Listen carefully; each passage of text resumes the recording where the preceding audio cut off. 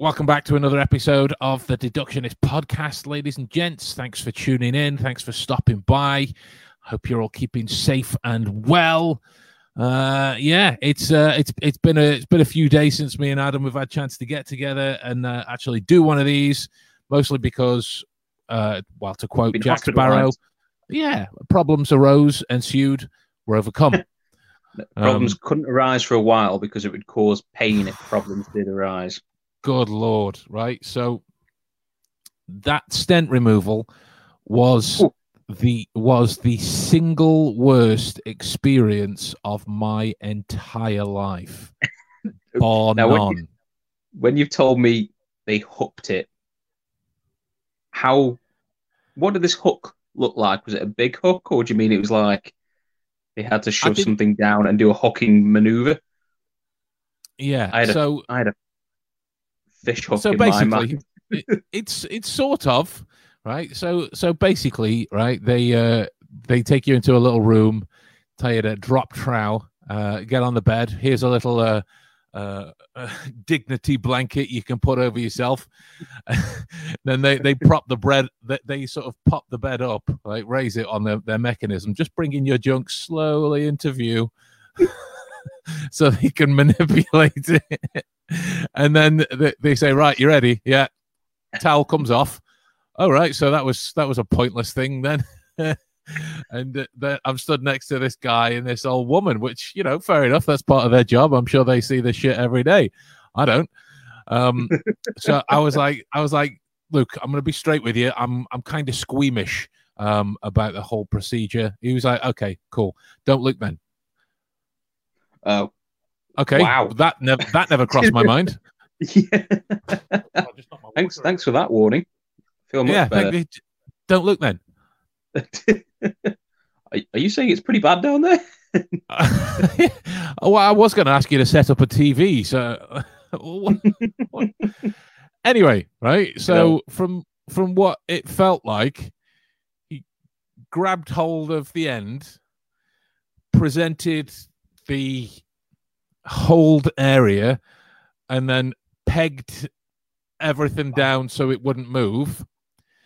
And then he goes, right, I'm going to apply the gel. I was like, I'm sorry? So I'm going to apply the gel. Don't you mean the painkillers?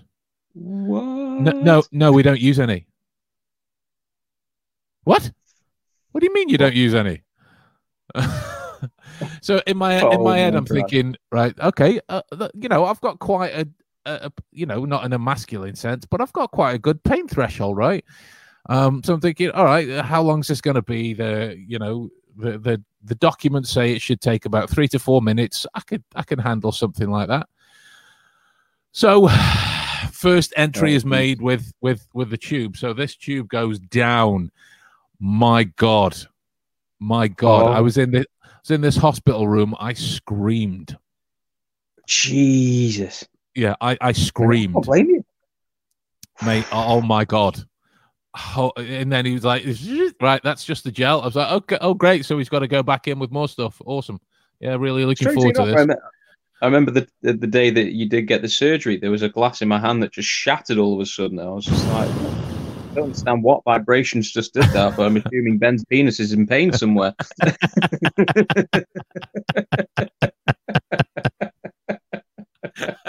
I like that. Sonar.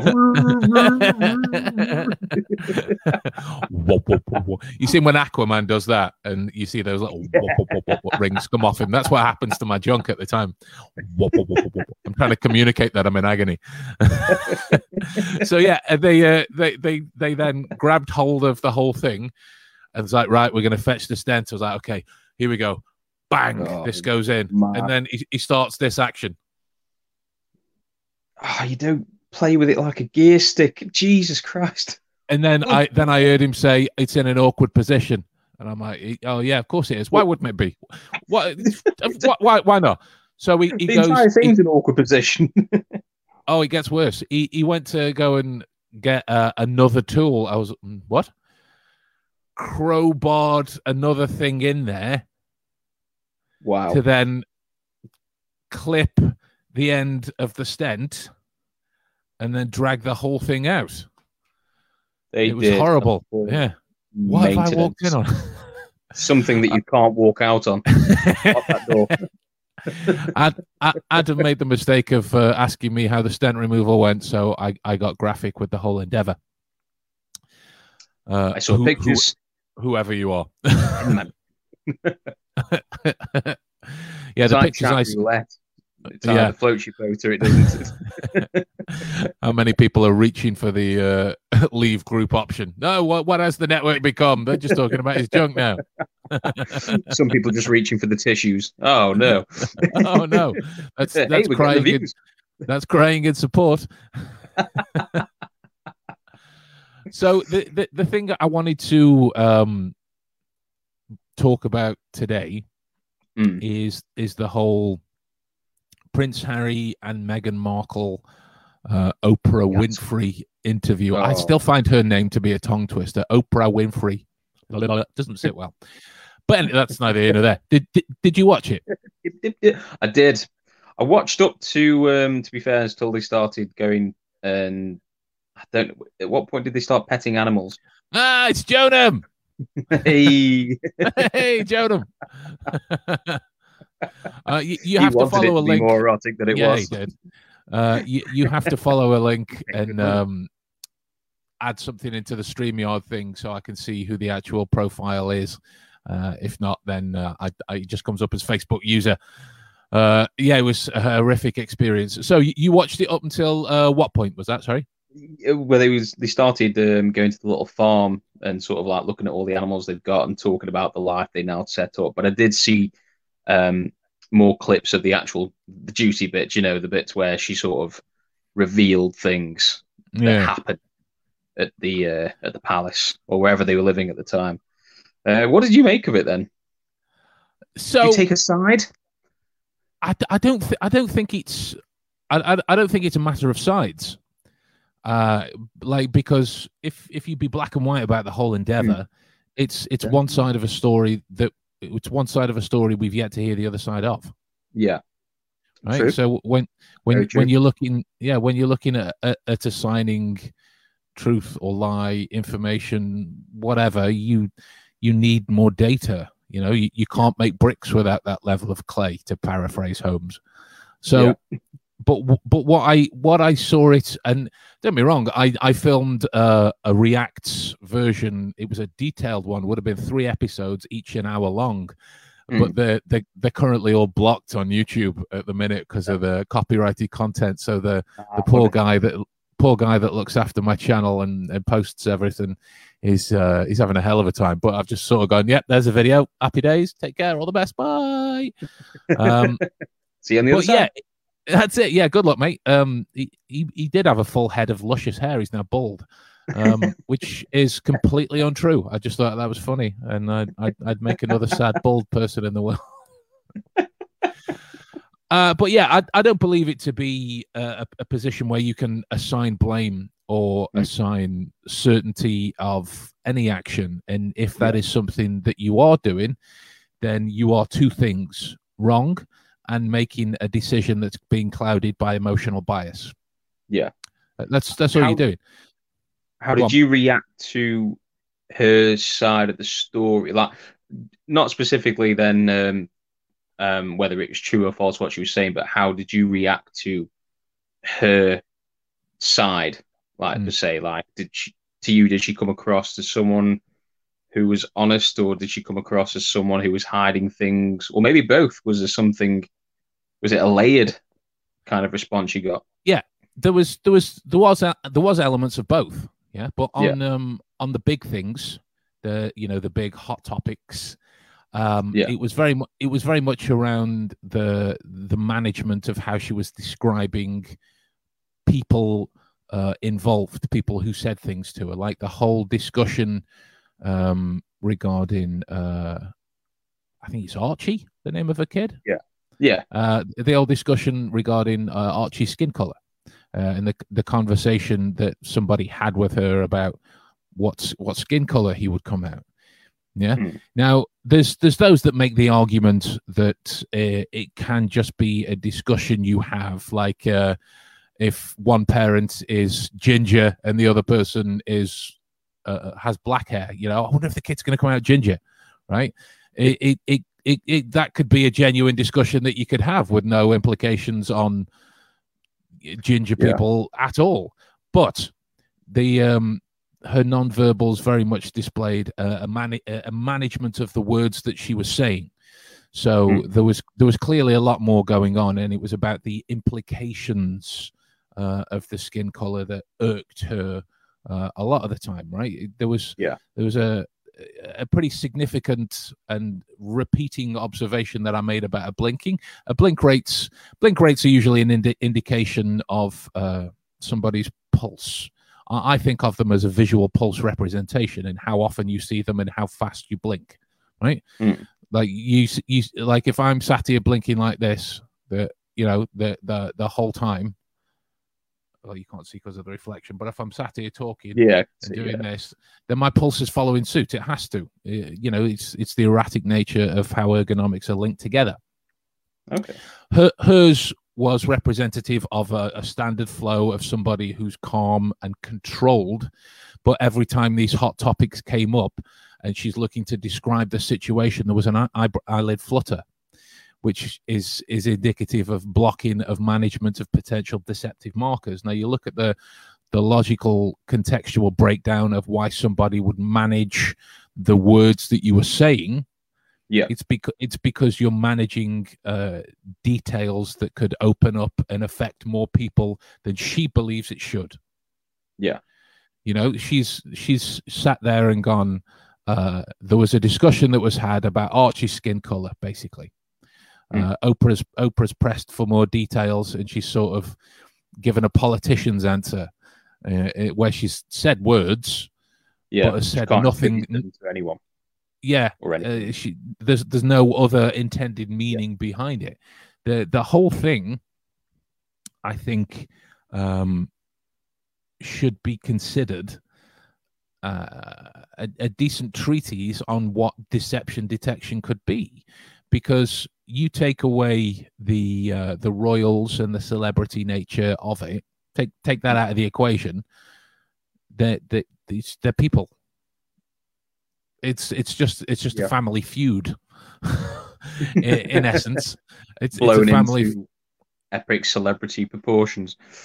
Absolutely. Now, that's always a huge thing. I think what's behind it is sort of like you say, the implications of the power of an image of of royalty and what they represent as well come into it. I think there's sort of like a set picture we have of the royals, not always positive. There's a negative side as well. A lot of people, if you were looking on the negative side of the royals, a lot of things that pop up are sort of people who feel entitled or feel like they have a position above everyone else, even though there's an argument to say that they're not technically doing anything for the country. That's not my opinion. I'm literally, I don't care if we do or don't have royals, but I'm the same.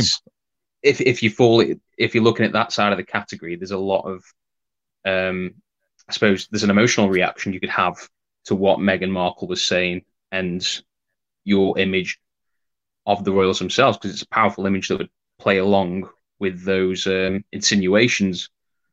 So I imagine it's sort of like it's whatever play. I think the way when I was watching it, I felt like, I could see how people react to this in a way that they kind of already have reacted to it before they even know it's coming along.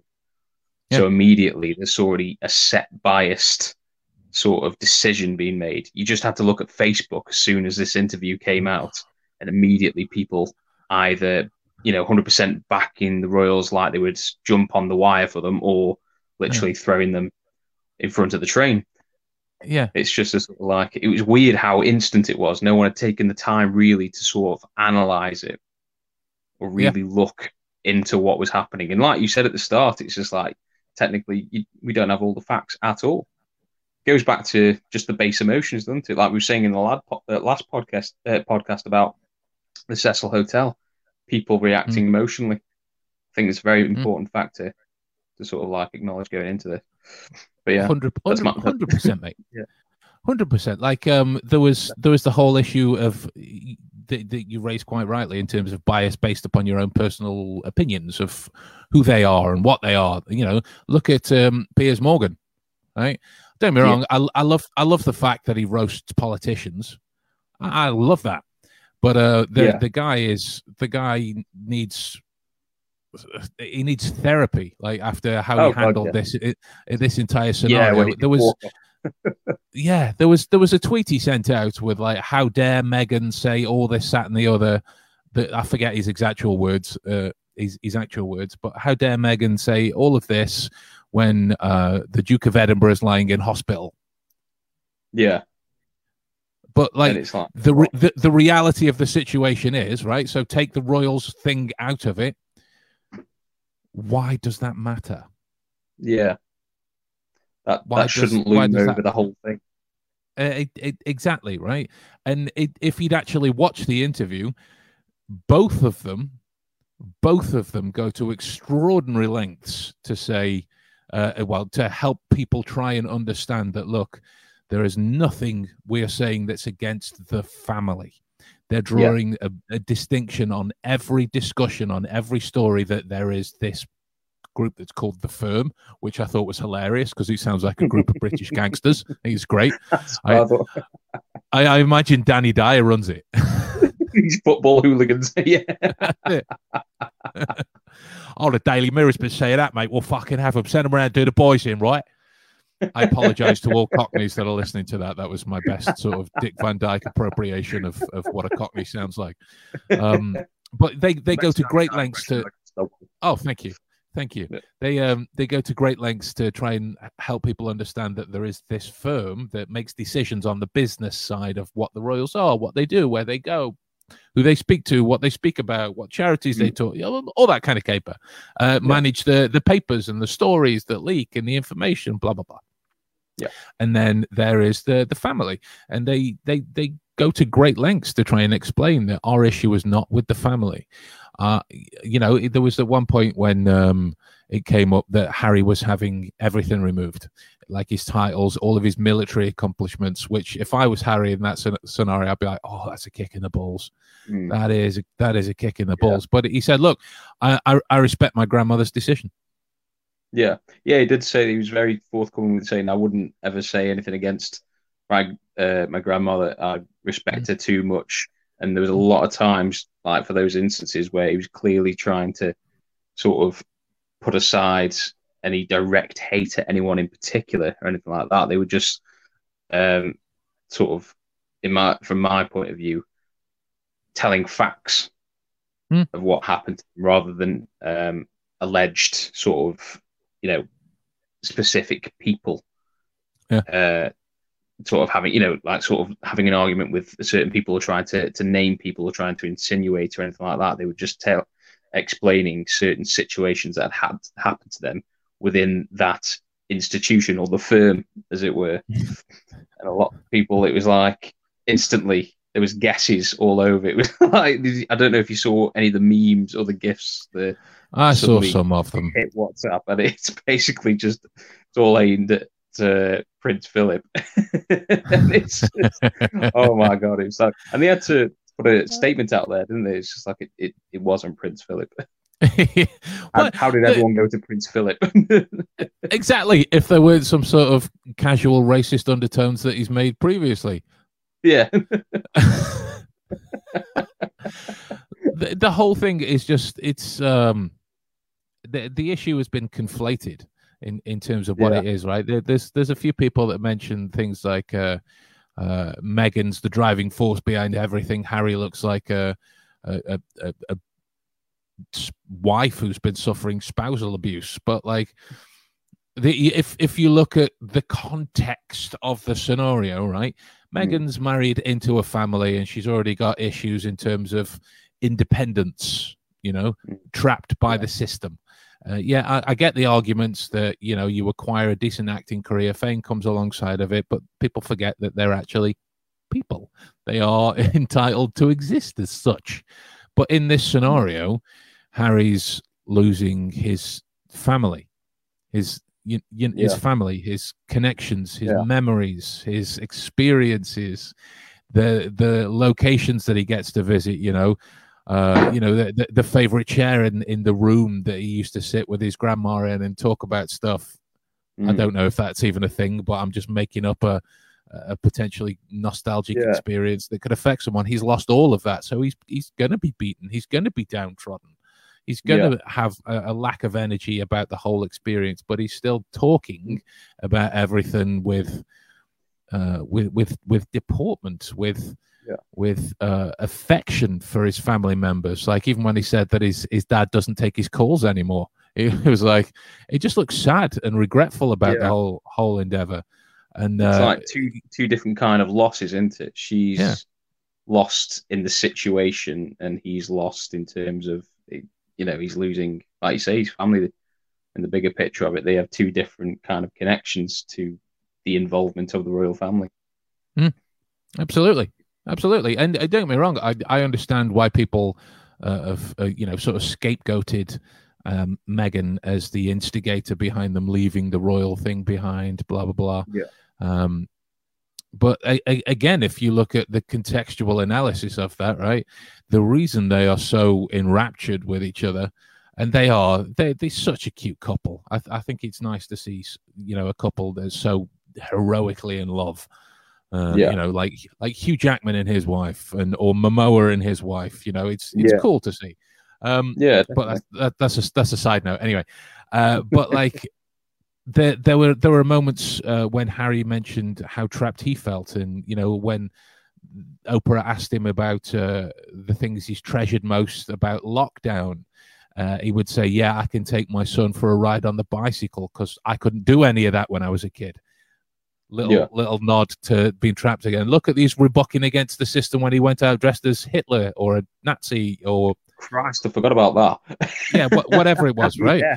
Yeah. There's a rebellion. There's a rebellious nature to him there, isn't there? Against the system. Of what that he spoke a few times about being born into it, and you watch his non-verbals. There's the born into it. I didn't ask for that.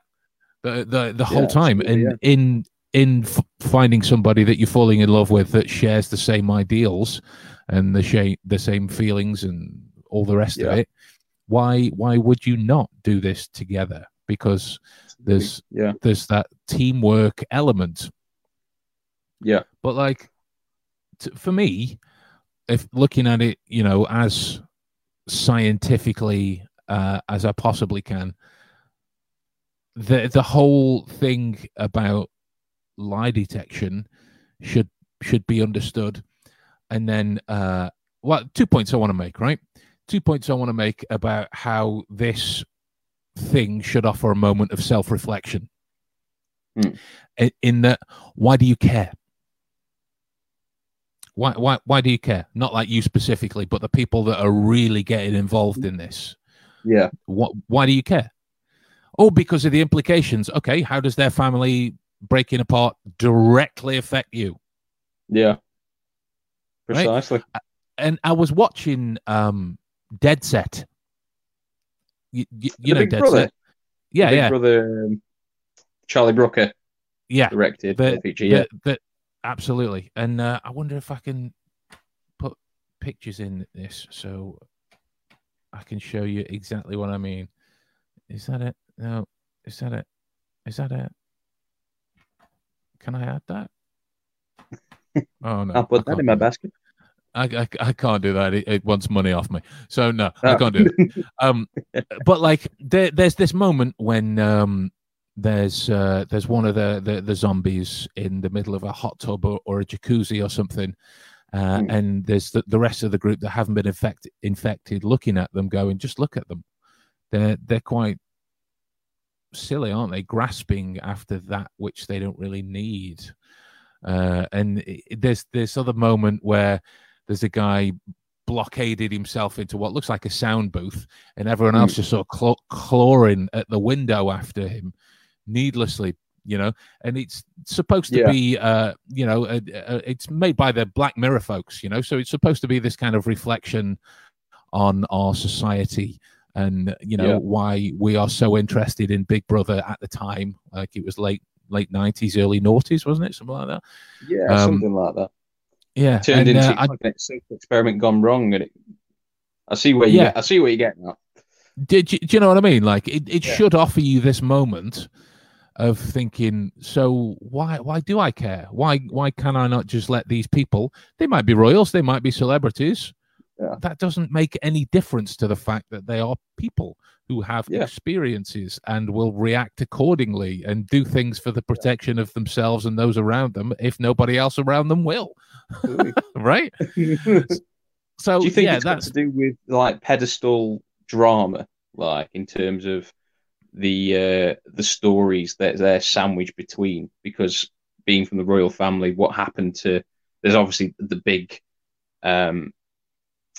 story of what happened with his mother Diana and Prince Charles, and that's also flanked by I think it's his great uncle, I want to say, who left. He was king, but he abdicated, and some of them have compared Harry and Meghan to that, and there's these two comparisons. Do you think sometimes it's like the history of an ongoing family drama? Do you think people involve themselves in it because of stuff like that? What's come before? Not necessarily because they're interested in Harry and Meghan, but do you think it's because they're interested in what's come before and they like making those comparisons? Is there some sort of like it's kind of like a melodrama sort of reaction people are having? Yeah, I think for me to paint everybody with a brush should be arrogant and silly at this stage, because I think that people's curiosity is over different things and in different ways. But ultimately, if you're not directly in the family or directly a friend or involved in some way, it doesn't affect you. Yeah, at all. I only ask like a few of the things I sort of like noticed in terms of reactions afterwards, were a lot of people saying like, "Oh, he's trying to stop what happened to his mother happening to Meghan." Yeah, and I always thought that was like, well, that could be the case, but that could also not be the case. It could be an entirely different scenario. At the same time, it might not necessarily be because he was, looking at what happened to Diana. It might have just been a completely different sort of situation going on at the same time.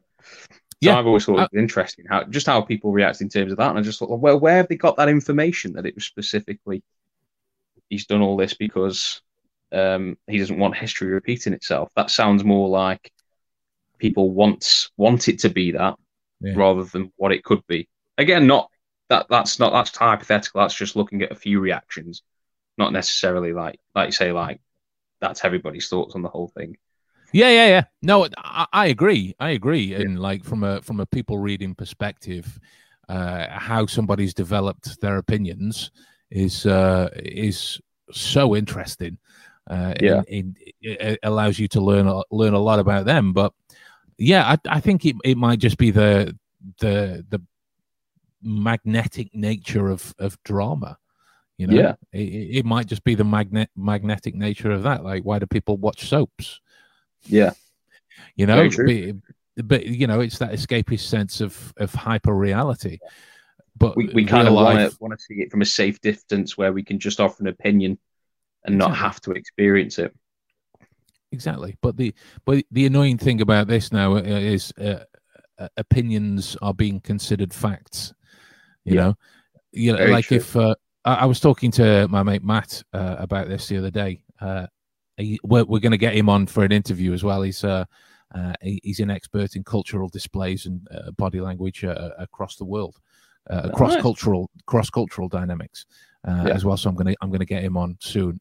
But we were saying, like, so the opinion of somebody with 20 Twitter followers, is considered fleeting and isn't really given any more thought than it would be by the 20 followers. But an opinion of somebody who has a couple of million is considered stronger just because there's more people involved within that, when it's still just an opinion, right? That's the frustrating thing about me. And he mentioned Neil Gaiman's The Sandman with the cats wishing themselves big, so they were in control. Whether we're falling into that kind of a dynamic or not, and I think it's the reason I bring this up is to not sort of enter into the kind of social zeitgeist, because it's frightening. But what concerns me more is the lack of critical analysis. And don't get me wrong, in me saying that doesn't make me right, doesn't make me correct, but nobody's analyzing the situation critically. Doesn't mean that my opinions on the Meghan Markle interview are spot on. Doesn't mean my reads are perfect. I'm saying that nobody's analyzing it from a critical or contextual perspective. Nobody's done that. Nobody's doing it, you know. No. And I think it's a dangerous territory to go into. Like when you're looking at anything, the fact that opinions have a strength based on how many people follow them.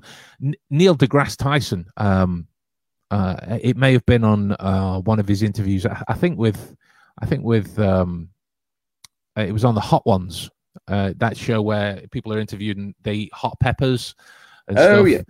Yeah. It was really good. I would have yeah. It was great. It's a 20 minutes 20 minutes of a look into his world, and the world of physics and the like. But exploring the universe. I'm getting away. I'm getting away from my point, and he talks about like if you've got this opinion, this idea festering inside your head, and you think I'm going to explore this further, you Google it, right? You Google it.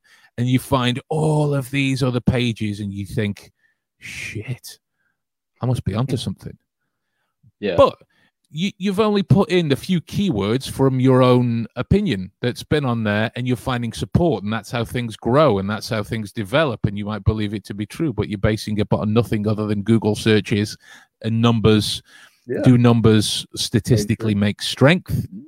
No, there's nobody researching the way to, nobody that I know of anyway, researching the way to disprove their own opinion, because that would be a way to sort of inexorably make it true, right? And I think the other thing that comes out of this is the approach towards lie detection that nobody considers. Nobody that I've seen considers, because it's all done in the sense of, oh, boom, boom, boom, deceptive markers, boom, liar, or bang, bang, bang, difference from a baseline, da da da. She did that again, liar. Yeah, right. But like if, for example, like if I had told you that I am wearing a dress now, and then you went and told it's all coming out party, man. I don't know why I went overseas for that. I'm clearly English. But if you went and told Becky that Ben was wearing a dress during that podcasting recording, you would have lied to her. But she would see that as truth, because you don't know any different, right? There's this gray area in lie detection that's rarely considered, that if somebody has seen no information that disproves their current opinion that they have, why would their body language leak anything out that is deceptive? Why would their verbals give anything away? Why would it wouldn't, right? Because if you have this story of experiences and opinions that you've gone through, right, let me do this delicately, because I don't know how much we're allowed to say publicly or not. So your old job that you used to have, right? Okay. If you could sum up your experience of that in a sentence, like, I'm Oprah Winfrey in this incident, and I'm asking you about your enjoyment of the job you just had. What was that like? How were you handled? How were you treated?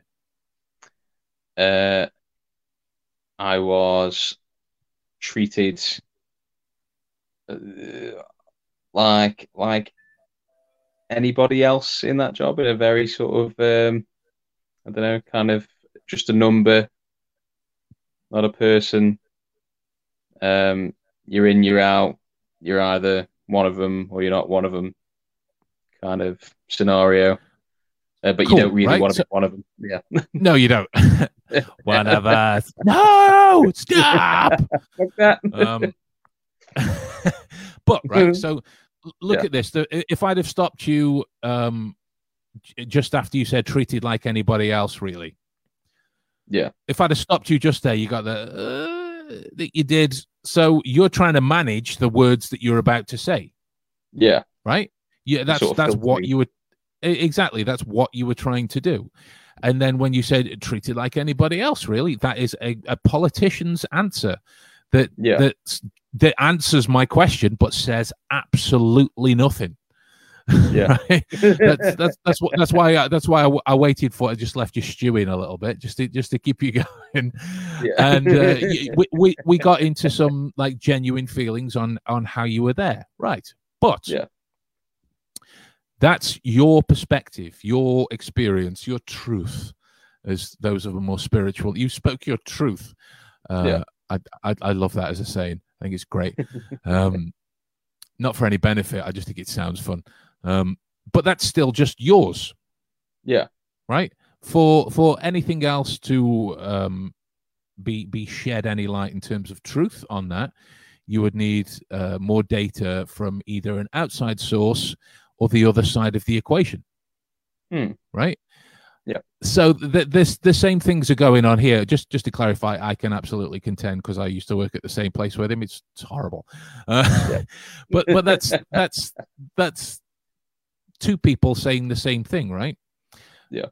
The arguments could be made that we are just disgruntled employees, who were rebucking against the system that tried to make us do things we didn't want to do, and felt like we had a sense of our own individuality, on our own characters, assassinated, made to feel worthless. We weren't helped.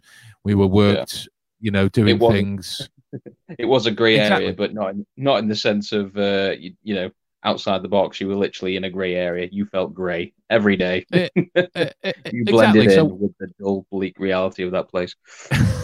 That's more true. I like that. Yeah. We've had a real breakthrough today here, Adam. We've had a real breakthrough. What have you done, Ben? I got over it. But like, if we continue on with this here, what do? We left. Yeah. Right. So it's the Harry and Meghan thing again. It's all a matter of context, which never gets looked into. No one understands that, and I'm talking in like sort of totalitarian language. No one this, nobody that. Just to clarify, so I don't have to keep censoring myself. I clearly can't read all the data that's on this at the same time in the same way. I read a lot, and I've yet to see anyone that does it. Just to clarify that, so I don't have to keep doing it. So nobody looks into this area in terms of analysis that it could be read as true when it's a lie. It could read as a lie when it's true. The grander scheme of things makes you want to fall into that comfortable place of going, oh, well, she did this. Yeah. And that's why I hate her now. What? Shut up. Like there was a couple of articles I saw online talking about her blink rate again, and the fact that she kept moving her hair the whole time. Don't get me wrong. In the right context, the hair removal is in the neighbor of pacifying, something that we do to calm our levels of anxiety in stressful situations. It is, but I ask these people again, and I can't ask them directly because I don't know them directly, but I ask these people to watch that back again and watch how her hair moves, because the wind that's blowing in her face will affect her. It will affect her eyes. It will dry out her eyes, and it will make her blink more. Yeah, absolutely. Right. I've seen think nobody. Go on. The fact that where they are as well, they're in a garden. Even though you might not see things, flying around or notice any sort of particular kind of weather going on. You don't know how hot that day actually is. You don't know the temperature. You don't know what's going on. You don't know if it's if there's flies buzzing around the area or they've managed to maintain that somehow. You just don't know. So there's a lot of factors sort of going in there on the environment alone. Exactly. Yeah. And this is why the whole Elisa Lam thing pissed me off so much. Because like there's all of this information that we simply don't have, or we simply don't have access to, right? There could be a conceivable situation where the Queen at some point has called someone a cunt. It could have happened. We'll never know. It could. Yeah. You know, that would be fucking amazing, and I'd want it on one of the tea towels. That would just be awesome. Screw Grandma's old sort of like Her Majesty. It'd be, you're a cunt. You're a cunt, darling. You're a cunt. Yeah. So it's something that, like we sort of make immediate behavioral assessments that she wouldn't say that, she's the Queen, blah blah blah blah blah. All I'm saying is there is a possibility that it could have happened. Yeah. We simply don't have access to that knowledge. Do you think Oprah Winfrey and her team are also partly responsible for how this is perceived as truth? Simply because I don't know if Oprah directly, or it could be just the advertising promotion company, or however people have decided to advertise this, but it was sort of made to look like Meghan's revealing the truth on the whole fiasco, as if, what she says goes, it's fact. We don't need another opinion. We'll have the whole opinion within this one interview. That's how it was kind of advertised from my view. It seemed like we didn't need anything else.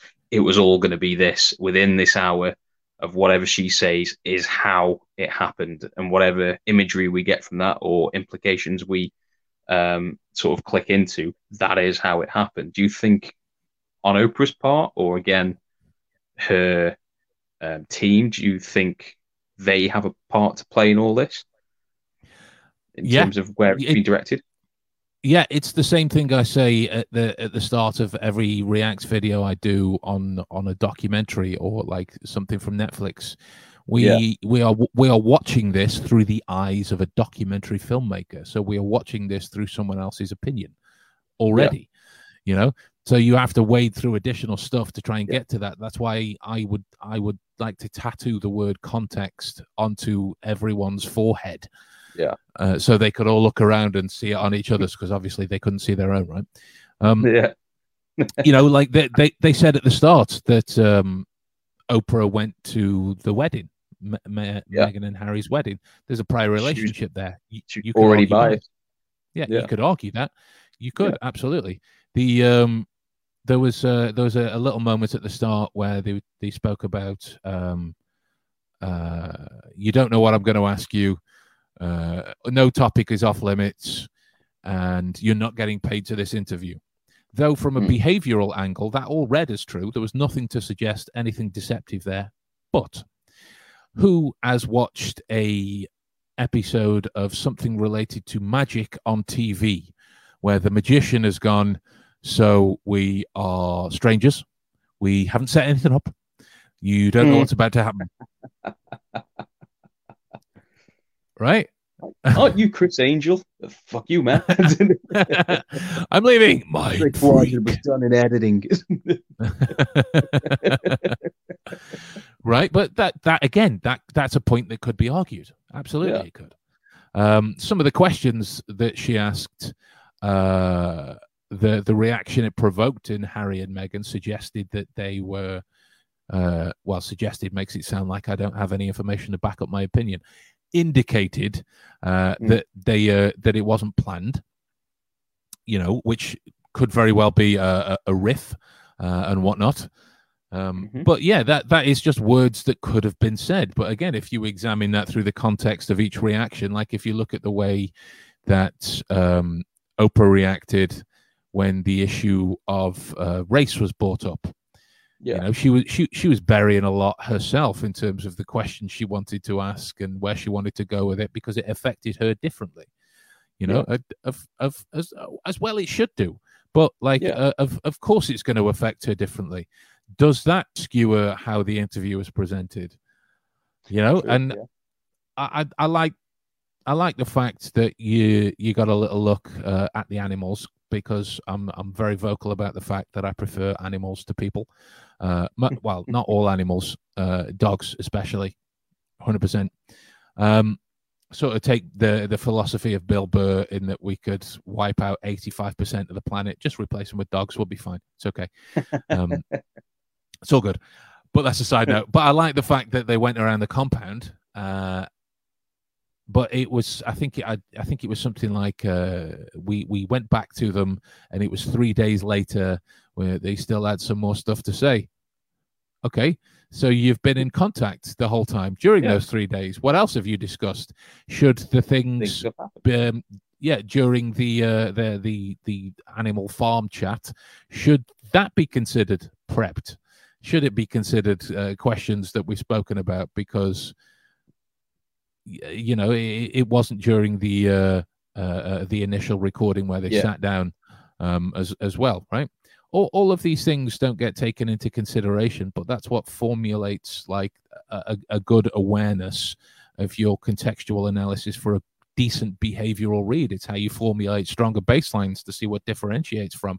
It's how you formulate accurate profiles and whatnot. Like I'll give you a good example from the profiling method that me and the guys at ProCipher are developing. I gave a complete behavioral breakdown, which made someone a little unsettled. There was a few of them. One of them was quite unsettled, and one of them was just on the basis of a photo of some cakes that she'd made. Oh, right. You unsettled it. You horrible man. Well, I have to. I can't be sitting in a cupboard forever. Sorry, I've said too much. But like, if you don't examine the grander context of this little partition of reality that you're seeing, then the photo is always just going to be a photo of cakes. Yeah, it's always going to be that. Always going to be that. If you don't examine the context of somebody crying, like, can you imagine a good reason for someone smiling at a funeral?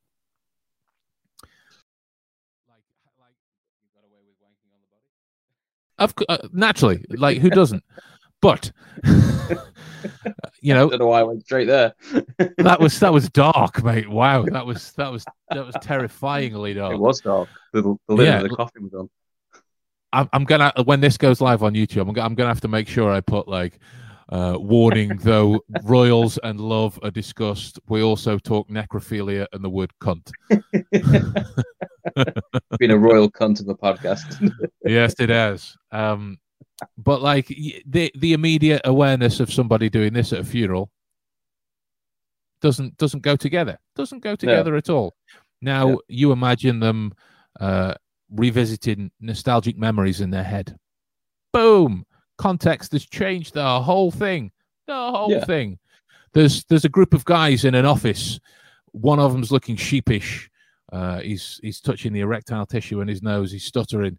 He's gazing away. His feet are angled towards the door. All of this BuzzFeed kind of analysis-related nonsense. And the topic of the £100 that was stolen out of somebody's wallet is brought up in part of the conversation, and he starts to shift in his seat a little bit, look more uncomfortable, look more nervous and whatnot. He starts to blush slightly. His mouth gets dry. He coughs. Liar! Or he just farted. Right?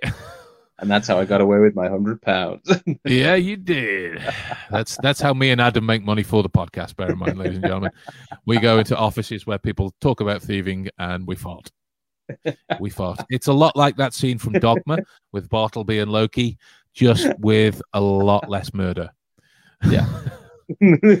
Some would argue considerably less murder. I'll say it. Just considerably less. Not James Silent Bob, it's Ben and the Silent Bob. Oh my. I'm not playing now. I'm talking. I haven't got long left. Come here. Come say hi. He's talking to his penis again. Oh, it's Lexi. It's Lexi. Oh. That's a remarkable subtle hint. She's just nudging it at me. Play. She's like the little kids from the film Hook throwing the ball. Play.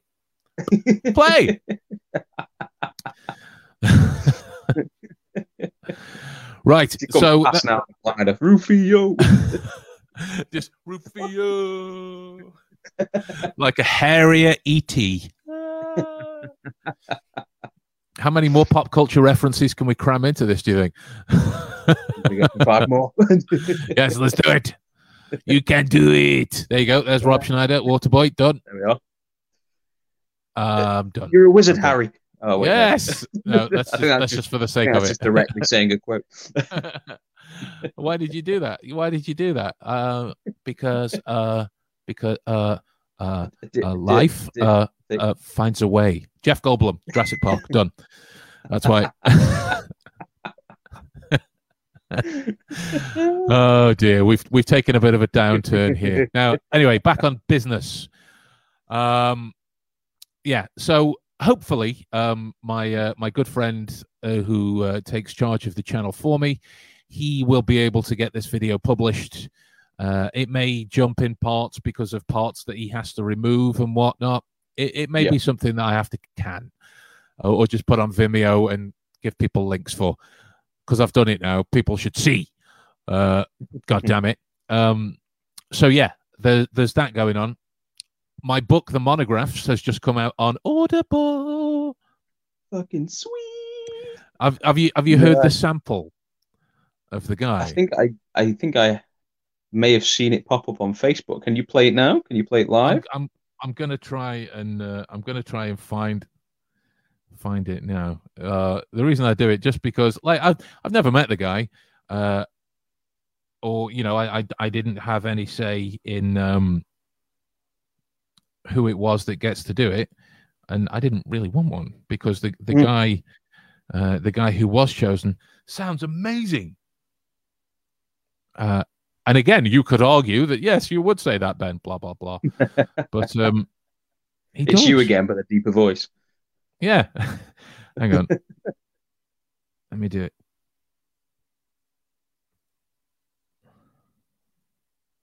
Developing your deductive eye. My mind, he said, rebels at stagnation. Can you hear it? Problems. Give me work. Yeah, Give me that's the most awesome. abstruse cryptogram or the most intricate analysis, and I am in my own proper atmosphere. It's like it's like an old refined English gentleman to read the book that details the workings of Sherlock Holmes's mind. I'm like, yes, that's amazing, right? It reminded me at first of, you've seen the cartoon Disney Beauty and the Beast. Yeah, the introduction at the beginning where it's the old narrator. Sounds a lot like him. I was like, is it? Yeah. I mean, I imagine him in one of those scenarios, like a velvet smoking jacket, high back chair, tall glass of brandy to the side, fireplace in the background, coffin and body and pack of tissues. Exactly. Cream right next to you. Where are we going? We've gone dark again, ladies and gentlemen. We've gone dark. I'll just make a note. Bleep out necrophilia gag. So yes, just before we close, where are we with Act 2 of the game? We are very close to release of Act 2 now. I've just not long ago sent you a trailer for Act 2. I don't know if it's popped up in your emails. Can you play it on this? Can it play live? It can, but it would be choppy and just because of the bandwidth that I have. But yeah, what I'll do, I always share things with the network first anyway, because you're my guys, you're my homies, You're my home slices, my mystery ink. You're my home my slice. mystery ink, my brethren. I can't think of any more synonyms. My crumpets with cheese. My crumpets. Yes, don't. I'm hungry. I mean, I'm not hungry. I'm fasting at the minute. I am hungry. So yeah, well, there you go. My words have gone now. I'm thinking about food. The Act 2 trailer will be published very soon. It's got 9 seconds left and it's downloading. So yeah, I'm going to watch that in a minute. With that in mind, do you have anything more that you want to say before we go? Sometimes when it itches, I put the cream on, but the rash doesn't go away. So I'll just take photos of it and send it to Ben, and he'll wonder why it's always on the right testicle and it never spreads anywhere else. A little window into our relationship, ladies and gentlemen, and you wonder why it takes us so long to get episodes of the Deductionist series done.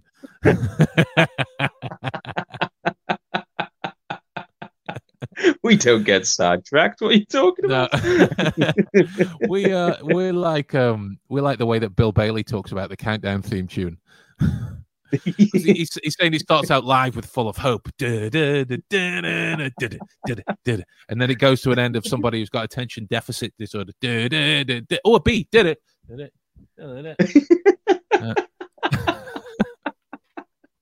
It's exactly what it is. It's exactly what it is. It really is. Right, guys.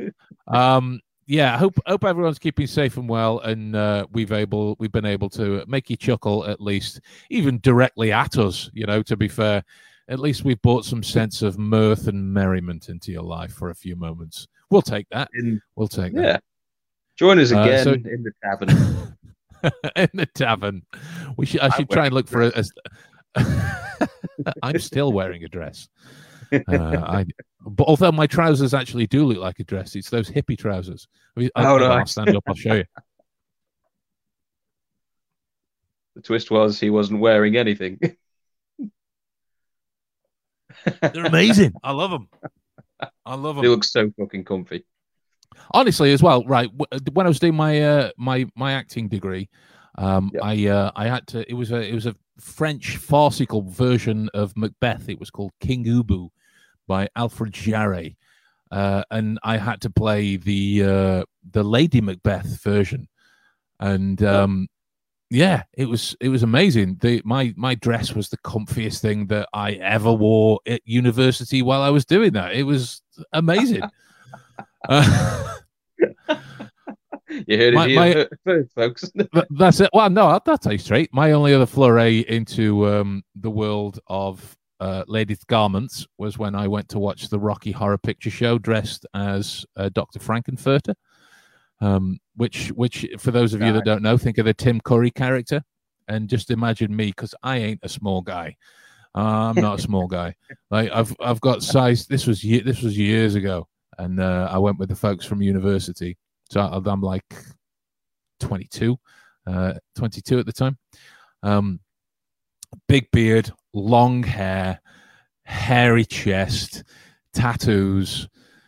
You know, and I'm walking around in stilettos, a basque, and a pair of decently reflective hot pants, and that was slightly more uncomfortable than the dress I was wearing for my university play. But there we are, folks. On that bombshell, we hope you're all having a wonderful day, and we'll see you next Friday for another episode of the Deductionist Podcast. The crowd goes wild. My rash is still spreading.